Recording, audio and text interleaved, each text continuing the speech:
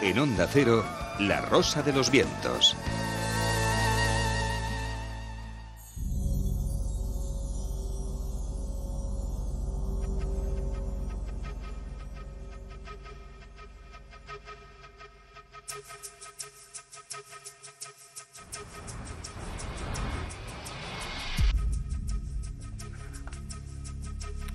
Y antes de continuar con la Zona Cero, con Jesús Callejo, con Carlos Canales, con Ignacio Monzón, con Manuel Carballal, nos vamos de nuevo hasta la aldea almonteña de El Rocío. Allí nuestro compañero de Onda Cero en Huelva, David Robles, y José Luis Pérez, también con él, nos esperan porque, David, deben quedar ya muy pocos minutos para que se produzca el salto de la reja, ¿verdad? Sí, hombre, atendiendo un poco a lo que ocurrió el año pasado, que fue en torno a las 2:35, y también en los últimos años que la verdad se acercaba entre las 2:30 y las 3 de la madrugada, pues efectivamente no tiene que quedar mucho. En estos momentos, que como comentaba en la anterior conexión, lo que se está produciendo es el rezo del rosario por parte de todas las hermandades que están desfilando por delante de la ermita del Rocío.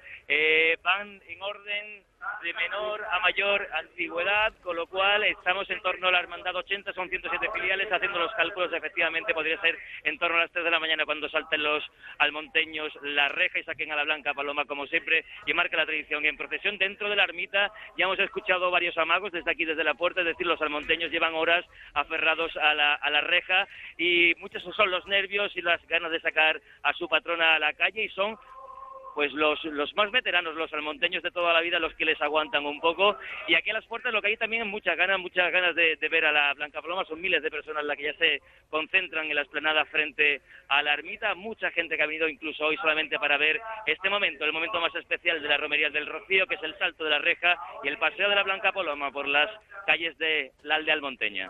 ¿Cuánta gente se calcula que este año está visitando el Rocío en esta romería?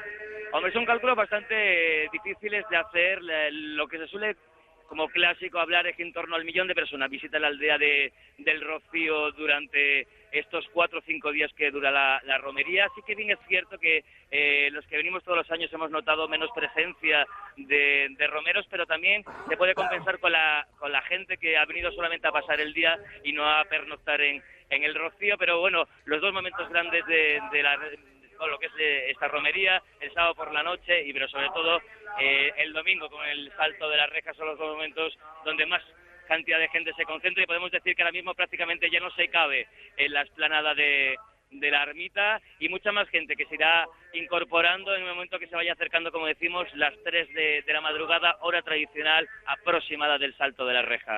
Como gran desconocedor que soy de esta festividad y esta celebración, pero me llama mucho la atención y por eso quiero preguntarte sobre el significado. ¿Qué significa que todos los sin pecados están paseando delante de la ermita? Eso es una tradición muy antigua. Todas las hermandades filiales, hay que explicar un poco a la audiencia que esta romería se funda hace ya muchos siglos, lo hace en la aldea, el pueblo de Almonte, en esta aldea que es el Rocío. Por eso la hermandad matriz se le llama la hermandad madre de esta romería, es la de Almonte. A partir de ella van surgiendo nuevas hermandades con los pueblos más cercanos también de las ciudades, pues sobre todo andaluzas, de Huelva, de Sevilla, de Cádiz, de Granada, de toda España ya en general. En total este año ya son 107 las hermandades, y la tradición manda que antes del salto de la reja todas las hermandades con los sin pecados, que son como estandartes que representan a cada una de las hermandades, se concentren en una plaza bastante cerca de esta ermita, recen allí un rosario, y a partir de ese momento empiezan a desfilar como en procesión por las calles almonteñas, y el paseo pasa precisamente por la puerta principal, por el dintel de esta ermita del Rocío. Es una tradición, la verdad que es un espectáculo estéticamente muy, muy bonito, muy visual, porque los estandartes van acompañados de sus hermanos, de sus romeros, que van portando velas o van portando una especie de bengalas rojas que le da una sensación con un humo, y como digo, la estética visual es muy impactante. Y cuando concluye este rezo de rosario, la cierra la hermandad de Almonte, que es la última y la más antigua, evidentemente la hermandad matriz. Cuando entra en la ermita es cuando ya oficialmente se puede decir que los almonteños tienen luz verde para saltar la reja y sacar a su patrona. Estaremos en contacto porque faltan muy pocos minutos para que se produzca ese salto de la reja. David Robles, seguimos en contacto y dentro de unos minutos estamos ahí de nuevo. Aquí estaremos, un saludo. Manuel. A mí me parece fascinante esto. ¿Sí? Me parece un ejercicio un ejemplo de las fiestas místicas, religiosas, más devocionales que existen en Occidente, que procesiones que existen en otras partes del mundo, en otros contextos religiosos, con otros dioses, en la India, en América Latina, pero donde yo creo que la fuerza, la demostración de devoción, de fe popular, por ejemplo, en los costaleros que llevan la peana de la Blanca Paloma o en cualquier otra procesión de este tipo, a mí me parece algo fascinante. Y como los caminantes del fuego en San Pedro Manrique, los picaos, o sea, cosas que...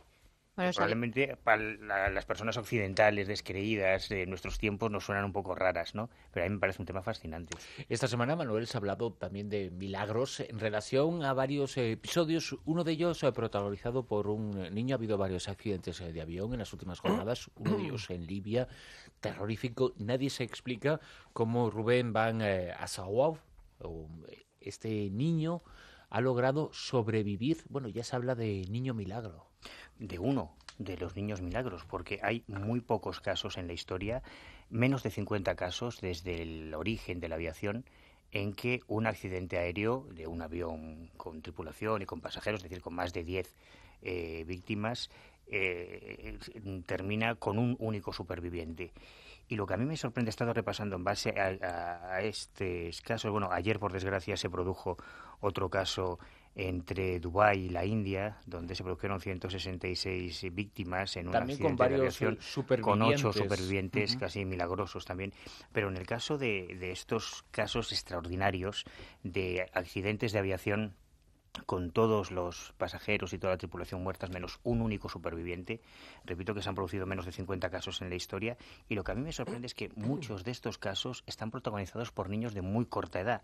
En el caso del accidente que se produjo la semana pasada, el pasado 12 de mayo, es Rubén Van Assaouf, un niño de 9 años, el único superviviente de entre las 103 personas que volaban en ese avión de Afriquiat. El 30 de junio del año pasado, del 2009, fue una niña de 13 años, Bahía Bakari, la única superviviente de un accidente también terrorífico con 153 víctimas. Y hay algunos casos que he estado viendo de estas historias, casos sorprendentes, como el de Mohamed Al-Fateh Osman, el único superviviente de un accidente que se produjo el 8 de junio del 2003, que tenía solo 2 años de edad y que cayó sobre un árbol, fue encontrado a los pies del árbol después de que el avión estallase en 1000 pedazos por un campesino en Sudán. O el caso sorprendente también de Cecilia Zichan, el 16 de agosto de 1987, única superviviente de un accidente con 155 víctimas mortales, una niña de 4 años, que fue la única superviviente en Estados Unidos.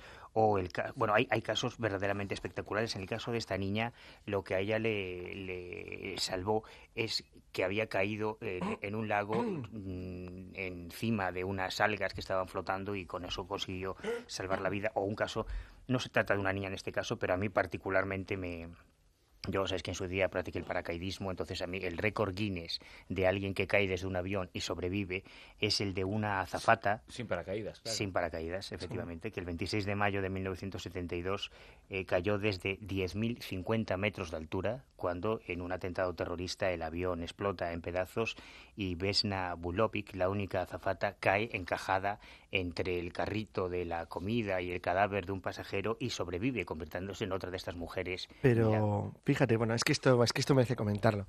Cuando hicimos el monográfico de Nicholas Alcemete, os acordaréis, Nicholas Alcemete era un piloto inglés que derribaron sobre Alemania, era un ametrallador de cola, su Lancaster, y cayó como el coyote en los dibujos animados. Se quedó en la nieve y plaf, marcado sin paracaídas, después de caer de 4.000 pies de altura. Bueno, pues estos casos en los que tú tienes que haber muerto, en este caso por asfixia, frío, etcétera, y sobrevives... O espachurrado. O espachurrado directamente. No los voy a contar, me voy a centrar más bien en lo de los niños, que es lo que me interesa más. Aquí hay 2 versiones, la versión no zona cero y la zona cero. Si nos ponemos a hablar ahora sobre las investigaciones, sobre por qué los niños sobreviven los accidentes aéreos, que el otro día incluso lo oía en televisión, lo leía en un artículo, que hay todo tipo de trabajos y estudios intentando ver por qué, si es el tamaño del cuerpo, la posición, la resistencia de los huesos, todo tipo de trabajos súper sesudos y súper sofisticados que no han llegado todavía a ninguna conclusión. Pero hay algo muy curioso, el hecho de que en proporción sea mayoría absoluta de supervivientes da un giro a esto muy interesante, que la aleja muchísimo de la realidad. y es que te plantea temas que se relacionan mucho, pues por ejemplo, con el ocasionalismo islámico, con la forma que tienen algunas religiones de ver el destino de la gente. Y es que es como si faltaran elementos o piezas que tú tienes que cumplir, que tiene unas posibilidades de cumplir un niño que está empezando su vida que una persona adulta. Es como si hubiera una estructura del cosmos que tendiera a que el niño tuviera más posibilidades.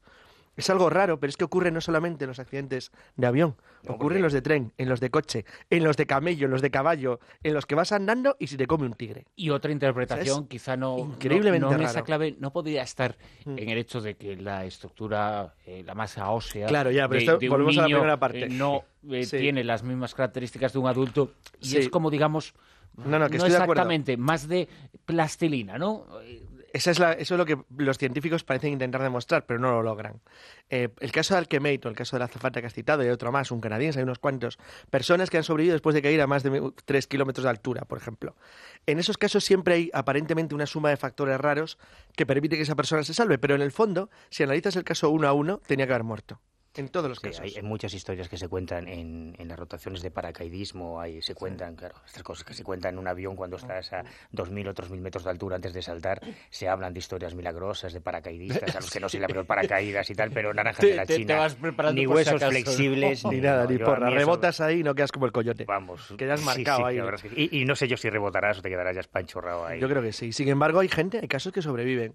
Entonces, bueno, por más que lo estudies, dices, ¿por qué han sobrevivido? Porque van en contra primero de la probabilidad, o sea, no hay ninguna probabilidad de que se puedan salvar. Y segundo, van en contra de las leyes físicas, es decir, tenían que haber muerto por distintas causas.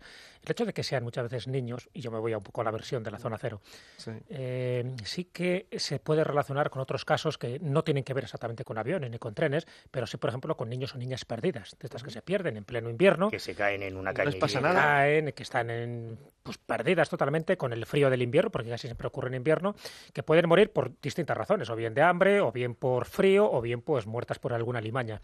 Esos casos yo los he investigado 3 en concreto en España, y bueno, no hay ningún tipo de explicación de que estas niñas hayan podido sobrevivir, porque en el caso de estos 3 casos eran niñas de corta edad y que al final se convierten en leyendas urbanas, pero que ellas, cuando lo poco que recuerdan es una especie de entidad luminosa femenina, una entidad protectora, que es lo que hace que pasen la noche pues en unas mejores comodidades de las que en principio no serían las adecuadas dentro de las condiciones climáticas del pleno invierno cuando se pierden. Hay otro factor que eso no lo contamos a veces, pero suele salir en la zona cero cuando sale una noticia, que es el fenómeno Rómulo-Remo.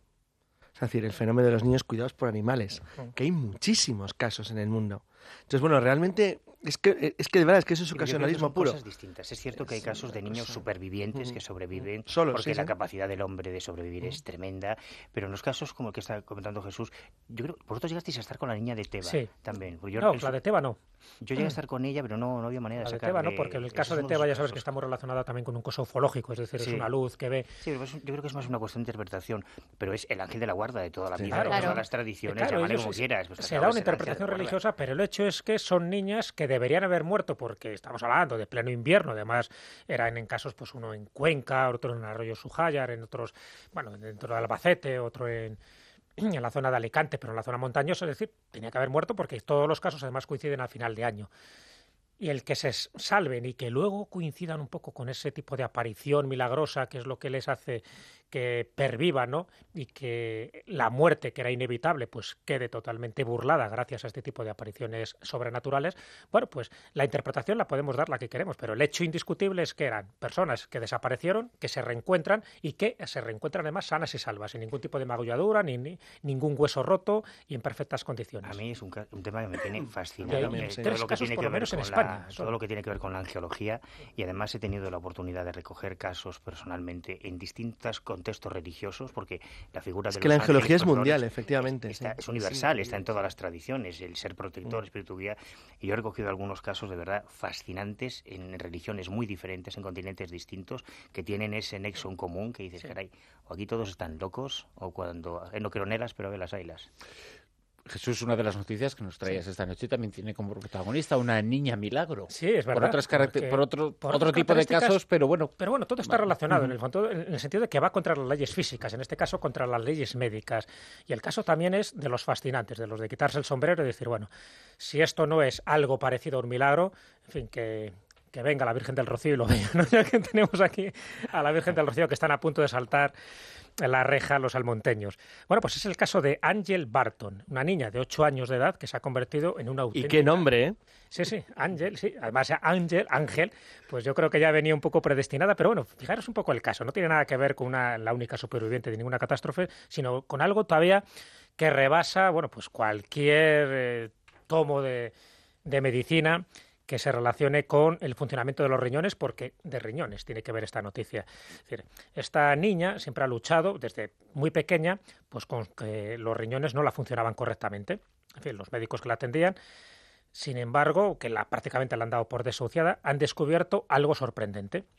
Y es que esta niña irlandesa, que siempre, ya digo, sufría estos problemas de riñón, pues, y de hecho tenía pues problemas para hacer el pis cotidiano y eso la provocaba infecciones, en fin, prácticamente siempre ha estado en la cama.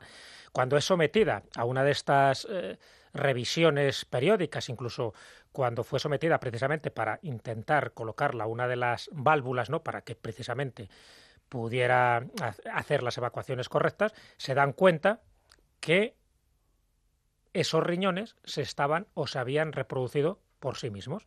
Es decir, se somete a la cirugía en el Hospital Infantil de Sheffield en octubre del año 2007, quieren crear una válvula artificial y los médicos se quedan estupefactos porque una vez que la abren se encuentran con 2 nuevos riñones en el lugar de encontrar 2 riñones atrofiados que por esa razón pues hacía que la orina se le metiera en los riñones y pues no pudiera evacuar correctamente. El encontrarse 2 riñones y además en funcionamiento, sin que la generara ningún tipo de problema, porque lo que querían hacer era eso, implantar una válvula artificial para que tuviera una vida un poco más digna esta niña. Y se encuentran con 2 riñones que no se sabe cómo han surgido de la nada, porque no hay ningún procedimiento médico que eso lo pueda entender, y sobre todo interno, porque nadie había manipulado internamente todavía sus órganos, y se encuentran que estos órganos, que no se habían manifestado en ninguna de las radiografías ni escáneres anteriores, ella lo había generado. Cuando la preguntan a la niña da una explicación muy curiosa y muy tierna además. Cuando la dicen, la niña da su propia versión. Dios se olvidó de tirar los riñones gastados a la basura. Qué bueno. Es la versión de una niña de 8 años. Claro, tú imagínate que este caso se hubiese producido después de que los padres hubiesen llevado a esta niña a Fátima o a Lourdes. Pues es otro caso. Claro. Sí, probablemente muchos casos de curaciones. Claro, lo que pasa es que eso de curaciones espontáneas también es una cosa que teóricamente es imposible la curación espontánea. Claro. Si tiene que tengan una fe religiosa un poquito especial. No, porque claro, el placebo no llega a esos extremos, claro, como para poder desarrollar los riñones. Mucha fe. No, es que esto es mucho más, porque es que existe la mueve prueba montañas, evidente. pero no sé si fabrica riñones. Sí, claro, los riñones no funcionaban correctamente hasta el punto de que se le iba a implantar esta válvula, y el hecho es que ahora tiene 2 riñones adicionales en el lugar donde tenían que estar los sanos, pero que están haciendo las mismas funciones. Es decir, no tienen el mismo tamaño, pero sí el mismo desarrollo de poder, pues evacuar la orina y cualquier otro desecho. Y están sanos, además. Y totalmente sanos. O sea, y para ella, pues perfecto. De hecho, ella se encuentra muy bien. Lo que no cuenta la noticia, pero sí sería bueno indagar, es sus creencias, es decir, si los padres o ella han estado rezando, en fin, si hay un condicionamiento religioso para que este tipo de cosas se produzcan, porque normalmente suele ocurrir. Aquí solo hablan de la realidad médica, de unos riñones que estaban atrofiados y que ahora han surgido prácticamente de la nada. No sabemos un poco esas connotaciones religiosas, pero no me extrañaría que, precisamente por el nombre que le han puesto a la niña, pues los padres sí tengan pues esas connotaciones religiosas, lo cual no explica para nada este milagro, pero sí un poco estaría enmarcado dentro de los casos, como los de Fátima, los de Lourdes, es decir, de buscar el milagro a través de una condición mental adecuada para que esto se produzca, porque normalmente estas cosas no surgen así. Es muy probable que unos padres que tienen a una niña con una enfermedad como esta recen, oren y hagan lo que haga falta a quien sea, vamos. O sea que seguramente sí habrá, si buscamos seguramente habrá. No, claro, como pasa con todas las enfermedades de este tipo. Lo que pasa es que porque en algunos casos sí funciona y en otros casos no funciona, claro. Aquí está lo extraño. Por eso es un poco lo de la niña milagro, como así la han bautizado. Es decir, no hay explicación a día de hoy de cómo estos 2 riñones han podido surgir y hacer las funciones de unos riñones sanos, que son los que tenía ya en el principio. Pero lo que no quiere decir es que no la tenga. No, claro. Por eso digo a día de hoy. A día de hoy, los médicos y por lo menos los cirujanos de este hospital infantil de Sheffield no tienen ni idea. Por eso ha salido en las noticias y por eso pues la niña da esa versión tan infantil diciendo que no los ha tirado a la basura, por suerte, y gracias a eso todavía puede tener una vida digna. Estamos hablando esta semana de la creación de vida artificial, sintética, como la queramos denominar, una célula por parte del científico Craig Venter. Sin embargo, Carlos, una de las informaciones que nos traes es sobre una mariposa artificial, nada más y nada menos. Pero exactamente igual, es que han hecho una mariposa artificial. Además, no han hecho una cualquiera, en concreto han cogido una en concreto cuyo desarrollo, fabricación, preparación y vuelo se ha publicado en la revista de bioinspiración y biométrica, que hay revistas de todo tipo por el mundo. Y el motivo era intentar reconocer de la mejor forma posible cuáles son las formas exactas que permiten el vuelo de una mariposa conocida como cola de golondrina, que es una especie de familia a la que pertenecen las papilionade o papillos, que es el tipo de mariposa que han querido copiar. Los ingenieros aeronáuticos norteamericanos que lo han desarrollado estaban muy interesados en intentar ver si era posible, japoneses, querían ver si era posible desarrollar el modelo de vuelo de esta magnífica mariposa, capaz de hacer unos tipos de movimientos únicos, porque las alas delanteras coinciden prácticamente igual con las alas posteriores, de forma que las de cola de golondrina son únicas entre los insectos voladores. Entonces, como tienen dos pares de alas que se mueven como si fueran una, el problema era cómo combinar la teoría del control de las fuerzas aerodinámicas sobre el cuerpo. Entonces, la única manera de saberlo era intentar construir una, pero artificial, y lo han hecho. Pues han construido un modelo exacto a través de un cigüeñal de alambre accionado por una liga de caucho que permite moverse las dos pares de alas de la mariposa artificial exactamente igual que como si fuera una mariposa real. La conclusión es que al tener el mismo tamaño han permitido un sistema de vuelo que permite ir hacia adelante y hacia atrás, que era una de las razones que no conseguían comprender los ingenieros aeronáuticos por qué se producía esa extraña capacidad de sostenerse en vuelo con dos alas en paralelo. ¿Qué significa este trabajo en la Universidad de Harvard y de la Universidad de Tokio? Pues fundamentalmente que la complejidad del vuelo, de la medición de las fuerzas de un animal, o sea, de un bicho de la naturaleza, era imposible de ser medido de una manera matemática moderna. Y no han tenido más remedio que reproducirlo para poder entender cuál es la causa que hace el impulso y cómo permite que se sostenga y se direccione en el aire. Lo sorprendente, que es que funciona la mariposa que han construido. Con lo cual, esto abre otro paso más hacia la posibilidad de la creación de alas artificiales y modelos motores exactamente igual que los de los insectos, es decir, capaces de hipersustentarnos en una relación alar sobre el impulso mucho más bajo de lo que se creía. Es decir, el problema por el cual los modelos de Leonardo da Vinci siempre acababan como Ícaro en el suelo es por la razón de que en realidad tú no tienes la fuerza suficiente como para poder impulsar el movimiento de las alas y eso no te sustenta y te caes. Entonces, nosotros volamos porque, aparte de los globos de aire caliente, los aviones a reacción o hélice porque te impulsas con una fuerza, que es una cosa elemental, que te permite que no opere la fuerza de la gravedad.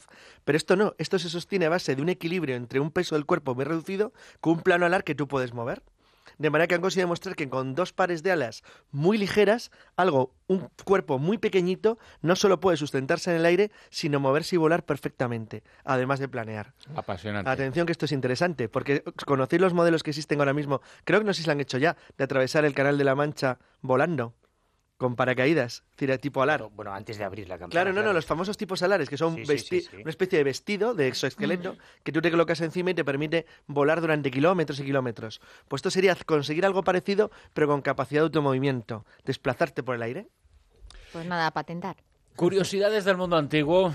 Ya hemos hablado en la primera hora, seguimos hablando ahora. Es el libro de Ignacio Monzón, nuestro colaborador, que ya conocéis desde la pasada temporada con una sección con el mismo título, Curiosidades del mundo antiguo. El libro se acaba de publicar en Medea, Ignacio Monzón, y nos habla especialmente de griegos y romanos, que son las primeras civilizaciones de las que hablamos, con algunas de sus curiosidades, y luego, bueno, de la lectura del libro, así mismo como de las secciones y de los diferentes episodios que hemos ido efectuando semana tras semana contigo.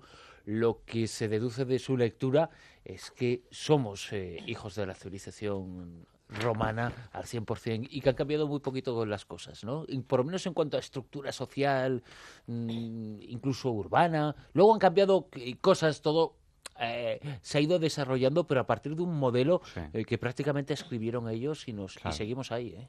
Sí, justo ayer, que además creo que el mismo Raúl lo confesó, ¿no? Que me tuvo encadenado en su trastienda y me daba latigazos para que firmase libros. Me acuerdo que lo dije en la presentación. Cuanto más cambian las cosas, más igual se quedan. Es muy... Yo creo que mejor el conde de Lampedusa, ¿no? En el Gato Pardo. Claro, Hay que cambiar las cosas para que todo siga igual. Por eso, quizá, lo de curiosidades, más que de anécdotas, de lo curioso que resulta, que nos creemos que hemos inventado un montón de cosas, que hemos descubierto Troya, y todo sigue igual. Hemos descubierto Troya, ¿eh? Bueno, finalmente costó, pero... Claro, pero es que ellos ya la habían descubierto. Es curioso. Claro. Los griegos antiguos ya la habían descubierto una y otra vez. De hecho, los romanos, precisamente, en Troya, y por eso se localiza, construyen una ciudad que es Ilion Nova. Y en base a eso, y en base a que a Schliemann le dijeron al oído dónde tenía que picar, pues se descubrió. Pero en Pompeya y Herculano, por ejemplo, ¿qué nos podemos encontrar? Pues nos podemos encontrar pasos de peatones. Y eso lo puede ver la gente que ha estado en Pompeya y Herculano. Se llegan a extremos que uno dice, es casi, no sé, hilarante, ¿no? Decir, si es que era igual. Por ejemplo, en el tiempo en el que vivimos, comienzos del siglo XXI, existe un culto al cuerpo asombroso. Sí. Muchas personas van una vez a la semana al gimnasio y descubrimos que esto los griegos ya lo hacían. Claro. Y exactamente igual que nosotros prácticamente, ¿eh? Perfectamente. De hecho, un poquito más desnudos, ¿no? Bueno, pero en ciertos contextos. Y en ciertos gimnasios también, ¿eh? Bueno, no sé, yo no sé a los gimnasios que vas tú, Bruno. Te has delatado. Yo no sé, pero vamos, el culto al cuerpo, el mens sana in corpore sano, por ejemplo, que nos dice Juvenal, pues es que era algo típico. Cuando vemos las estatuas de emperadores que son horripilantes, pero que tienen unos cuerpos impresionantes, claro, lo primero que uno piensa es, sí, hombre, no me lo creo. O sea, no me creo que el emperador Claudio estuviese así. Pero hombre, Claudio no, cojo otro ejemplo. Pero tampoco es un buen ejemplo. Es que ninguno, es decir, Trajano también es representado así, pero es que Trajano le daba la botella y le daba a los niños pequeños. Pero vamos a ver, no te fíes. En el fondo, los emperadores... tampoco. Yo ahí no estoy tan de acuerdo, porque los emperadores eran dioses y un dios se pone como quiere. Joder, mira cómo sale Kim Il-jong, que es un tipo enano que le cuelga con los pies y sale siempre laminado y musculoso en las estatuas. Claro, pero hay maneras de representar a un dios. Como se nota que no trabajáis los músculos, porque si fuerais al gimnasio veríais que los pantalones muy cortitos se llevan mucho, Bruno, y las camisetas con muy poca tela se llevan mucho porque tenemos que enseñarnos un buen guía revolucionario no necesita trabajarse el cuerpo para que le esculpa musculoso. O sea, no hace falta, joder. O sea, da igual. De todas formas, a mí me da la impresión de que tenemos la opinión de que nuestros antiguos eran tontos de lava. Y el libro demuestra que no, efectivamente. Nada. Siempre existieron Herones de Alejandría, Inhoteps y Leonardos y pensadores y gente que se devanaba los sesos para hacer calzadas o para descubrir fórmulas. O sea, yo creo que si mirásemos más a nuestra historia, seríamos un poco más humildes, ¿no? Si uno lee los 10 libros de la arquitectura de Vitruvio, él habla de la fuerza del vapor, pero como la cosa más normal del mundo. De hecho, da el ejemplo de la cazuela puesta al fuego. Hasta el siglo XVIII y el señor Watt, pues no se usa la fuerza del vapor. Y sabemos que los griegos ya la conocían en época helenística. Claro. Y era de Alejandría, ¿verdad? En el siglo I a.C. Que la Tierra era redonda, que había una serie de estrellas, unas con mayores magnitudes que otras. Para ellos todo eso era evidente. Es decir, mis profesores siempre decían, los antiguos eran antiguos, pero no tontos. Por eso hemos llegado nosotros aquí. Algunos se pasaban de listos, porque ya la conclusión de que el mundo está formado por átomos solo observando, la verdad es que es difícil, ¿eh? Y por ejemplo, los romanos aquí, normalmente existe la tendencia a hablar de las fascinantes construcciones egipcias, esas pirámides tan extraordinarias. El arco romano está muy bien. Y lo son, pero por ejemplo, los acueductos romanos son una obra de ingeniería, que en realidad, salvo los materiales y alguna cosa más, poco se ha progresado, ¿eh? Sí, básicamente es que tampoco hay mucho más que mejorar. Es decir, se pueden utilizar otros materiales. Los romanos usaban muchísimo el plomo. Nosotros también hemos seguido usando plomo hasta que se ha decidido que es mejor no utilizarlo porque no es precisamente el mejor material, puede ser cancerígeno, puede ocasionar muchos problemas, Pero es que sí, y es lo bueno, por ejemplo, que tiene Roma o que tiene el ser humano. No hace falta estar innovando siempre. A los romanos se les critica de que no eran originales. Hace poco hablaba con Raúl Sogún, que recuerdo que hace años en Salamanca, cuando construyeron el puente nuevo, había un cartel que ponía camiones por encima de no sé qué tonelaje por el puente romano. Claro. Entonces, lo cual demuestra todo. No. Sí. Y eso que realmente no debería, porque no hace daño el peso del camión. Cuanto más peso hay sobre un puente romano, sobre el famoso arco, más fuerte es. Está hecho de una manera genial. Pero eso sí, el humo del tubo de escape lo carcome. O sea, y de hecho ya se ha visto en el Coliseo que casi se nos derrumba hace 2 semanas. Se desplomó una parte. Y es por eso. ¿Qué susto? Un susto. Porque a veces en el mundo de la zona cero, a veces... ahora que sale un libro nuevo de Daniken que estábamos comentando, porque muchos autores se empeñan en menospreciar la capacidad creativa y científica de nuestros antiguos, los que hicieron la Gran Muralla China. Hombre, Daniken vive de menospreciarla. Claro, pero no es solo Daniken, es que es una creencia muy extendida, ¿no? De que nuestros abuelos, nuestros ancestros no eran capaces de hacer las pistas de Nazca o de hacer Machu Picchu o de hacer... Yo creo que tenían 2 cosas que hemos perdido, que es tiempo y fe. Y con tiempo y con fe, con tiempo para observar. Catedrales góticas, por ejemplo. 200 años currando. Bueno, solo tienes que ver los monumentos megalíticos. Es decir, es de lo más antiguo en construcción humana y, sin embargo, después hemos sido incapaces de levantar ese tipo de moles. Porque hemos perdido la fe, porque la fe realmente mueve montañas. Yo siempre pongo el ejemplo de la Catedral de Justo, aquí al lado, que está construyendo un hombre de Justo solo. gallego. Imagínate lo que harían 1000 justos. Me estaba acordando de una frase de Lee Marvin en una película. El mundo se divide en 2. Los que creen que la fe mueve montañas y los que sabemos que lo mueve la dinamita. Hablando de fe, Ignacio, eso sí que es fe, la tecnología y la ciencia. Otra de las cosas que descubrimos leyendo tu libro, leyendo las curiosidades del mundo antiguo, es, por ejemplo, que los romanos, fíjate si se adelantaron a su tiempo, celebraban las Navidades antes de Jesús de Nazaret. Sí, eso ya lo vimos. Y no solo los romanos, es decir, cuando ese paso astronómico se detecta, ese paso digamos, de la noche más corta, y a partir de entonces el sol, por así decirlo, va a recuperar su preeminencia, pues es un momento de alegría. Entonces, todas esas cosas, es verdad que la Navidad es algo cristiano. Otra cosa es que muchos de los valores de la Navidad ya nazcan, ¿no? de esas saturnales. Claro, la fecha no era cristiana, la fecha era la del nacimiento de todos los dioses solares, claro, y todos los dioses protectores, ¿no? De Dios Mitra, claro, el Sol Invictus, Dionisio, claro. Todos. Que son muy lógicas, además, que tienen mucho sentido. O sea, de repente los días son más grandes, es mejor para la cosecha. Sí, porque además coincide prácticamente con el solsticio de invierno. O sea, que tiene que ver con un fenómeno astronómico. Claro. Y a partir de ahí se crea pues toda una cosmovisión, cosmología, incluso una mitología. Quería hacer una pregunta, Ignacio. Hablando de porcentajes, ¿qué porcentaje tendríamos en la civilización actual, nuestra, ¿no? La española? ¿Qué porcentaje de la herencia romana y qué porcentaje de la herencia griega? Uy, eso sí que es discutido, porque parte de la herencia romana es griega. Claro, ya. Entonces, romano, porque lo romano también muchas veces es una reinterpretación de lo griego. Ya lo decía una gran profesional, Eva Cantarella, cuando yo cojo algo, lo adapto, no estoy copiando, estoy adaptando, es decir, estoy ya haciendo algo nuevo. De lo griego, una gran parte, evidentemente, pero yo creo que lo romano sería superior, porque entre otras cosas conocemos lo griego a través de lo romano, a través de ese filtro. No es solo que nos llegue lo griego, sino que nos llega, pero matizado por ellos. Es que fíjate, para nosotros es la religión, la lengua y el derecho. O sea, lo que rige tus costumbres, tu forma de vivir, con lo que hablas, piensas y escribes y con lo...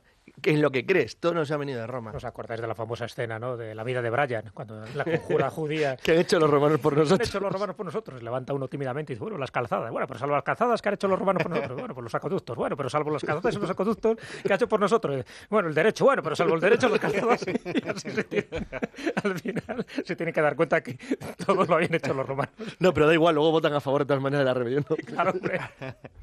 Vamos con algunos correos más, algunas consultas de nuestros oyentes en rosa.vientos@ondacero.es. Silvia. Pues, por ejemplo, tenemos a Javier de Burgos, que dice que hace tiempo que estuvo interesado en nuevas fuentes de energía alternativas y sigue en ello. Dice, y respecto de tan traído y llevado el proyecto ITER, se me plantea la siguiente pregunta. ¿Para cuándo la puesta en marcha del reactor? ¿Se espera definitivamente en el experimento de fusión no obtener más energía de la invertida en el proceso? ¿Qué reactor? Pues no está hablando del ITER, pero no lo sé. Es que no, yo no podría contestarlo. Yo creo que se refiere al acelerador. Yo creo que sí, al Imagino. pero en cualquier caso la respuesta no lo sé, porque no sé cuándo van a ponerlo otra vez. Va a estar interrumpido el de Ginebra por lo menos un año. O sea, que si se refiere a ese realmente, ¿no? Al gran acelerador. Lo que pasa es que como hace poco también se ha inaugurado uno en Barcelona, más pequeño, pero bueno, un poco con la misma finalidad, pero ese todavía está en funcionamiento y no se ha estropeado que yo sepa. Pero el otro va a estar por lo menos un año paralizado, ¿eh? Rafa nos propone en su correo electrónico un tema que puede ser interesante para un monográfico. Dice que las culturas tienen su mitos sobre la creación del mundo, su génesis. ¿Cuáles son las similitudes que hay entre todas ellas, si es que las tienen? Hay muchísimas. De hecho, cualquier elemento que toque, sean dioses, sea incluso idioma, siempre se busca una cultura madre. Entonces siempre hay las dos teorías, ¿no? Un poco la difusionista, es decir, que todo surge en un lugar determinado, se llame Lemuria, se llama Atlántida, o se llame cómo se llama, y a partir de ahí pues unos copian a otros, un poco lo que decía también Ignacio Monzón, ¿no? De que en el fondo los romanos heredan de los griegos, pero también heredan de los etruscos, y también muchas culturas, incluida la nuestra, heredamos de los celtas, o ya no te digo, de los íberos, y compañía, todos heredan de todos, pero cuando vas tirando hacia atrás en el tiempo, parece que hay una cultura, una civilización madre, de la que partirían muchísimas cosas, incluso técnicas constructivas, como pueden ser las pirámides y otras cosas. Y lo difícil es un poco determinar cuánta influencia hay en determinados pueblos o cuánta diferencia hay, es decir, qué parte es la más original, por decirlo así, porque si no atendemos la cultura difusionista o la teoría difusionista, otros dicen que no, que surgen de casualidad en distintos lugares, lo cual yo no me lo creo, porque iría en contra de la teoría morfogenética, ¿no?, de Rupert Sheldrake, diciendo que todos se copian a todos, pero se copian no porque lo vean, sino sencillamente porque hay una especie de conciencia colectiva que cuando alguien consigue una habilidad, automáticamente en otra parte, un poco por el efecto casi mariposa, pues adquiere también esa misma habilidad. Pero bueno, eso ya casi entraríamos un poco en la mística. Pero quizá hay otra posibilidad, ¿no? Hace unos años se celebró un congreso sobre arte rupestre en Portugal, donde se presentaron varios trabajos y varios arqueólogos españoles, entre ellos un buen amigo, presentó varios estudios sobre pintura rupestre, sobre petroglifos, por ejemplo, que es algo que aparece en distintas culturas, en lugares muy remotos, con unas características muy similares. Los ajedrezados, los antropomorfos que tú puedes ver en las Islas Canarias, o en Galicia, o en Irlanda, o en Venezuela, o en la India, o en África, son iguales, parecen hechos por la misma persona. Y se planteaban esas teorías, pues que hubiese un origen común, o que hubiese una relación indemostrable, y además que atenta contra todo nuestro conocimiento de la historia entre todas esas culturas. Pero presentaron unos investigadores soviéticos un trabajo muy interesante sobre los rituales chamánicos que hacían todos los médicos tradicionales en esas distintas religiones, utilizando plantas de poder que producían unos estados alterados de conciencia similares, con unas visiones muy similares que son las que luego se representarían.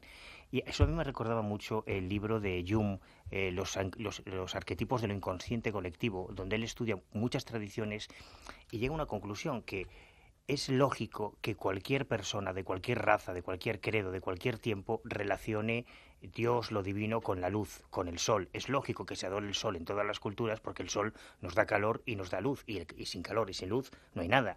Es lógico que se relacione con el agua, la vida, es lógico que se relacione la muerte o lo oscuro con las tinieblas, con las sombras, con lo negro. O sea, quizás es que en el fondo los seres humanos somos mucho más parecidos, ¿no? Y a veces a lo mejor llevamos la esencia de todas las religiones en cosas que están dentro del mismo cerebro humano. Es otra posibilidad. Y Salva dice, ¿qué me podéis contar del proyecto Camelot? ¿Hay algo creíble en lo que dicen? Y luego sobre el tema solar, un poco relacionándolo, dice, ¿qué opináis de las predicciones sobre la actividad solar del próximo año y de sus consecuencias? Bueno, el proyecto Camelot sí que forma parte de esas últimas teorías, ¿no?, relacionadas con la exopolítica, diciendo que están construyendo ni más ni menos que toda una red de túneles en Noruega, un poco relacionados. ¿Os acordáis? La noticia exterior, por decirlo así, sería el gran arca de Noé de los millones de semillas que han construido subterráneamente en Svalbard, una de las islas de Noruega, pero la otra parte, es decir, la interna, la más conspiranoica, diciendo que además ha servido para crear búnkeres para alojar a la élite de la clase política cuando llegue el momento de la gran catástrofe, porque ellos están convencidos. Y el proyecto Camelot va un poco en esa misma línea. Es decir, línea indemostrable, pero que alienta pues todo este tipo de teorías de que en el 2012, en un año próximo, pues algo puede ocurrir y solo se van a salvar los que tengan poder o tengan dinero. Y uno de los grandes grandes túneles. Cliventer, pues Cliventer sería uno de ellos, ¿no? Stephen Hawking, en fin, hay unos cuantos por ahí, unos cuantos lumbreras. Ronaldo. Yo creo que es más sencillo. Podemos decirle a este oyente y a todos que ni el proyecto Camelot ni nada que tenga que ver con la exopolítica es verídico. Te van a correr a gorote, te van a llamar reptiliano. No, vamos a ver, esto es una cosa muy curiosa, porque a veces no hay que confundir el que tú se puede mantener una idea totalmente absurda, y esto lo es, con que se cogen datos que sí son reales. Claro. Entonces, claro, si tú metes datos reales y los vas mezclando de una manera hábil, pues bueno, te sale algo bastante razonable. Además, todo lo del proyecto Camelot, hasta donde yo sé, viene de un alto político noruego que nunca se ha dicho su nombre. Es decir, que todo este tipo de informaciones anónimas donde no se siempre hay alguien que no se conoce, siempre hay. Y además se relaciona mucho con lo de Svelsbar, es decir, con esta base, ¿no? Que eso sí es cierto, es que eso es un proyecto UNESCO, claro. Todo surge a partir de ahí. Los que llevamos unos cuantos añitos en estas lides, yo creo que ya muchas veces nos hemos enfrentado a profecías apocalípticas. Yo he estado en arcas subterráneas donde se recogían alimentos para inminentes fines del mundo en el año 99, en el año 2000, en el 84. O sea, bueno, caducados ya los alimentos, claro. ¿Tú te acuerdas de esta que había muy cerquita de Coruña? Sí. Una de las arcas que no conocerán las aguas. Que no conocerán las aguas, estaba a 500, 600 metros de altura, una cosita así, ¿no? Un pequeño fallo. Y estaba preparado para el diluvio universal, que dieron 4 gotas y se encharcó. Aquí se le ocurre acceso a Galicia, claro. Y en una peli de Almodóvar, yo me acuerdo que estaba la actriz, creo que era Chuslan Preave, que siempre estaba guardando jamones para cuando hubiese, pues eso, la época de la guerra o algún apocalipsis. Y claro, los jamones estaban un pestuzo, llegaba un momento... En Estados Unidos los supervivencialistas son toda una tradición, una leyenda. Y aquí, ojo, en este caso en concreto yo tengo una anécdota muy interesante. En su día, el grupo, los seguidores de Giorgio Bongiovanni, de un italiano que mezclaba además de una forma muy creativa el mundo de la mariología, de las apariciones de Fátima, con los estigmas que él llevaba, con toda la cosmogonía ovni y demás, pues en su día a mí me llama en una ocasión los Mossos d'Esquadra, la Policía Autonómica Catalana, para que digamos que le echase una mano en unos informes que ellos tenían sobre este movimiento en Cataluña. Y allí ellos habían detectado la presencia de un miembro del Cuerpo Nacional de Policía como adepto, un miembro que luego fue trasladado a Galicia y estaba en esa arca que tú conociste, Bruno, como adepto. Hay incluso unas fotos. Bueno, eso desató una investigación de asuntos internos de la policía, porque lo que se temían ellos es que, claro, un funcionario con acceso a armas de fuego que pudiese verse arrastrado en ese delirio apocalíptico, claro, aquí estamos hablando de cosas más cercanas a esas milicias norteamericanas dispuestas a sobrevivir al fin del mundo como sea, y mucho más arriesgadas, desde luego. Pero yo creo que en el fondo de todos estos cultos, y ahora está pasando con la exopolítica, hay personas muy angustiadas que realmente se creen. Y acabo de verme, casualidad, esta semana unos capítulos de la serie V, de la nueva versión de la serie V, que yo no sé si se ha metido en España o no, y he visto la luz. O sea, ahora entiendo yo dónde viene todo esto de la exopolítica y los reptilianos, que en el fondo no es más que intentar, creo yo, materializar en el mundo real una pasión como la de los seguidores de Star Trek o como la gente que forma parte de la religión Jedi, de devotos.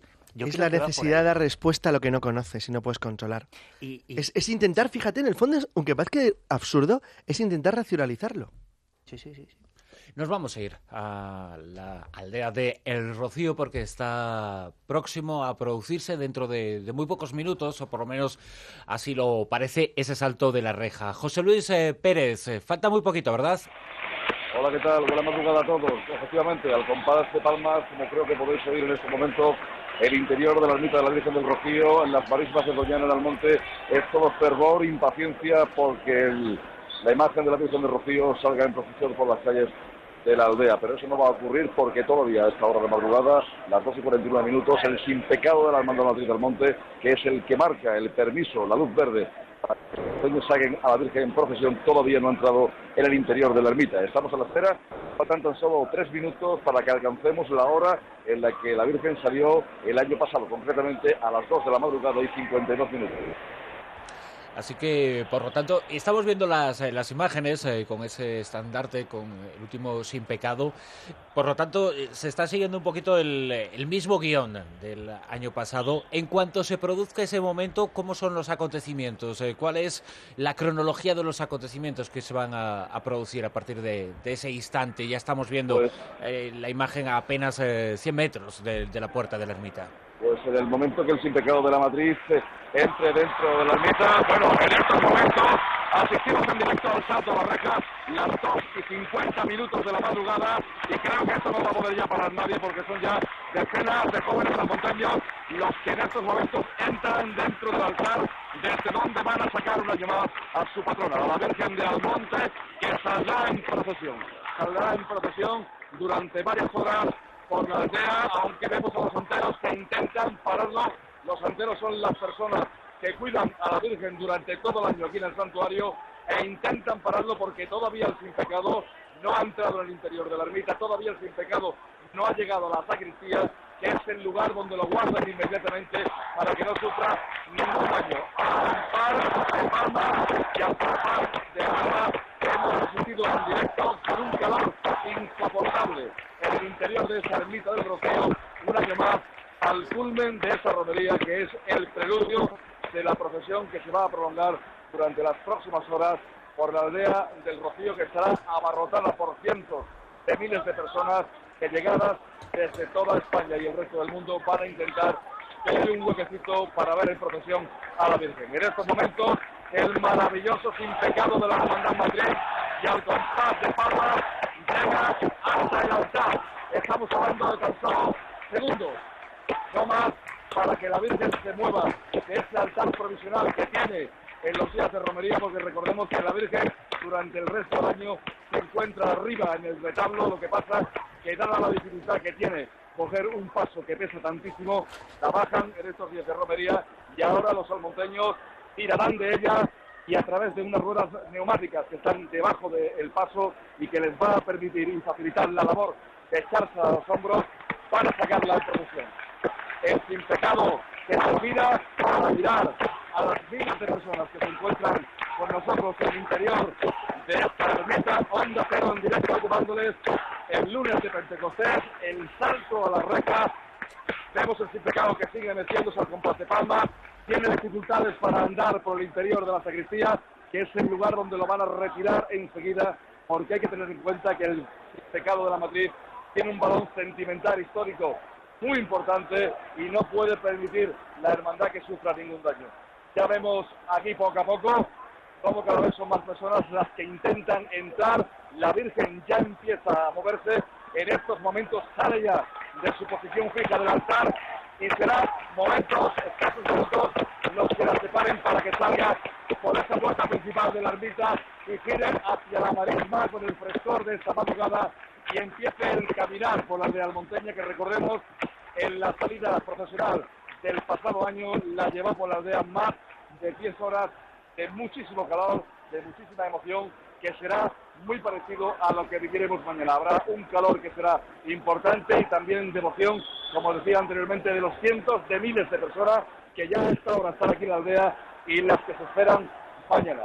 Siguen saltándose gente en el interior de la sacristía, en el interior del altar, para sacar a la patrona de Almonte, la patrona de los almonteños, que han estado en la reja desde hace varias horas tomando posiciones sin moverse, con un calor extenuante el que estamos viviendo en el interior del ermita, y han estado de forma estoica esperando el momento, y un año más han esperado, tal como manda la tradición, a que el sin pecado estuviera en el interior de la ermita de la Virgen del Rocío.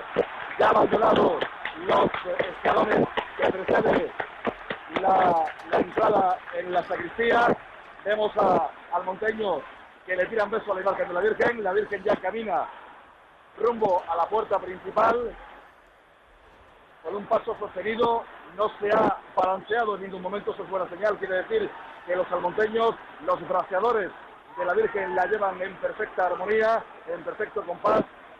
Se para ahora aproximadamente en la mitad de la ermita, sigue caminando, sigue hacia adelante, siguen los almonteños haciendo a su patrona, y las personas que tenemos a nuestro alrededor siguen tocando sus palmas, siguen animando a los almonteños a que la lleven a todos y cada uno de los 107 sin pecados de las hermandades filiales, que hace muy poquito que han finalizado el Rosario, el Santo Rosario, y que ahora ya todos los impecados van a sus casas hermandades, para que la Virgen, a lo largo de toda la madrugada y las horas del mediodía, visite a todas y cada una de las hermandades.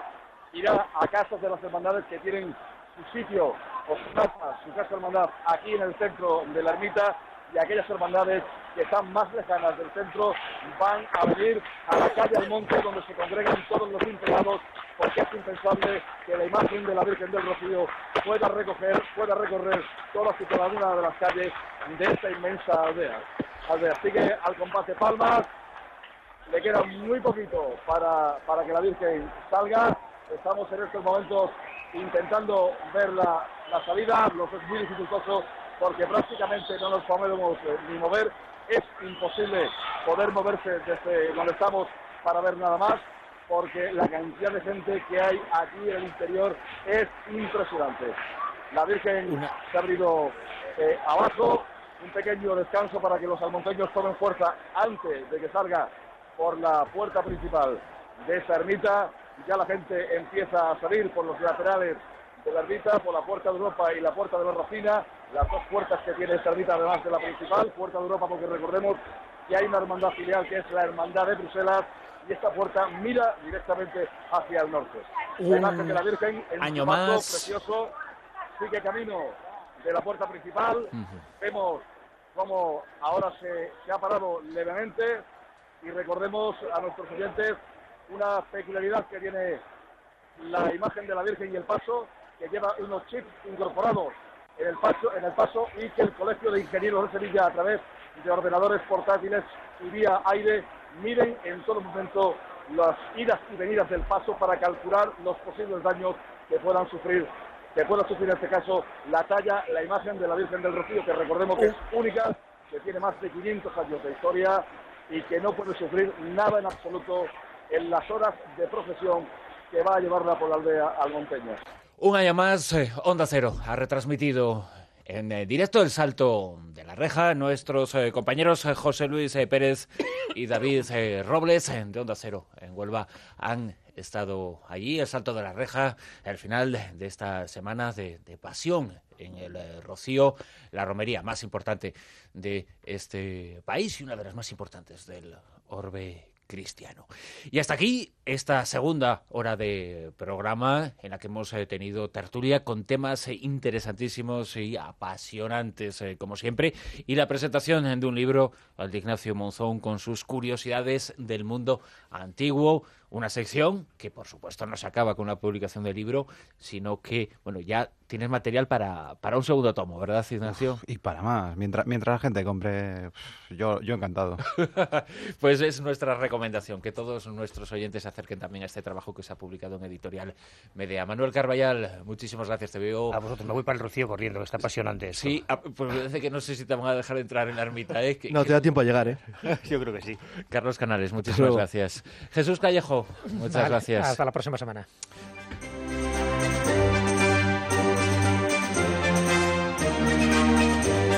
Lo dicho, hasta aquí al final de esta segunda hora de programa. Nos quedan muchas cosas por delante.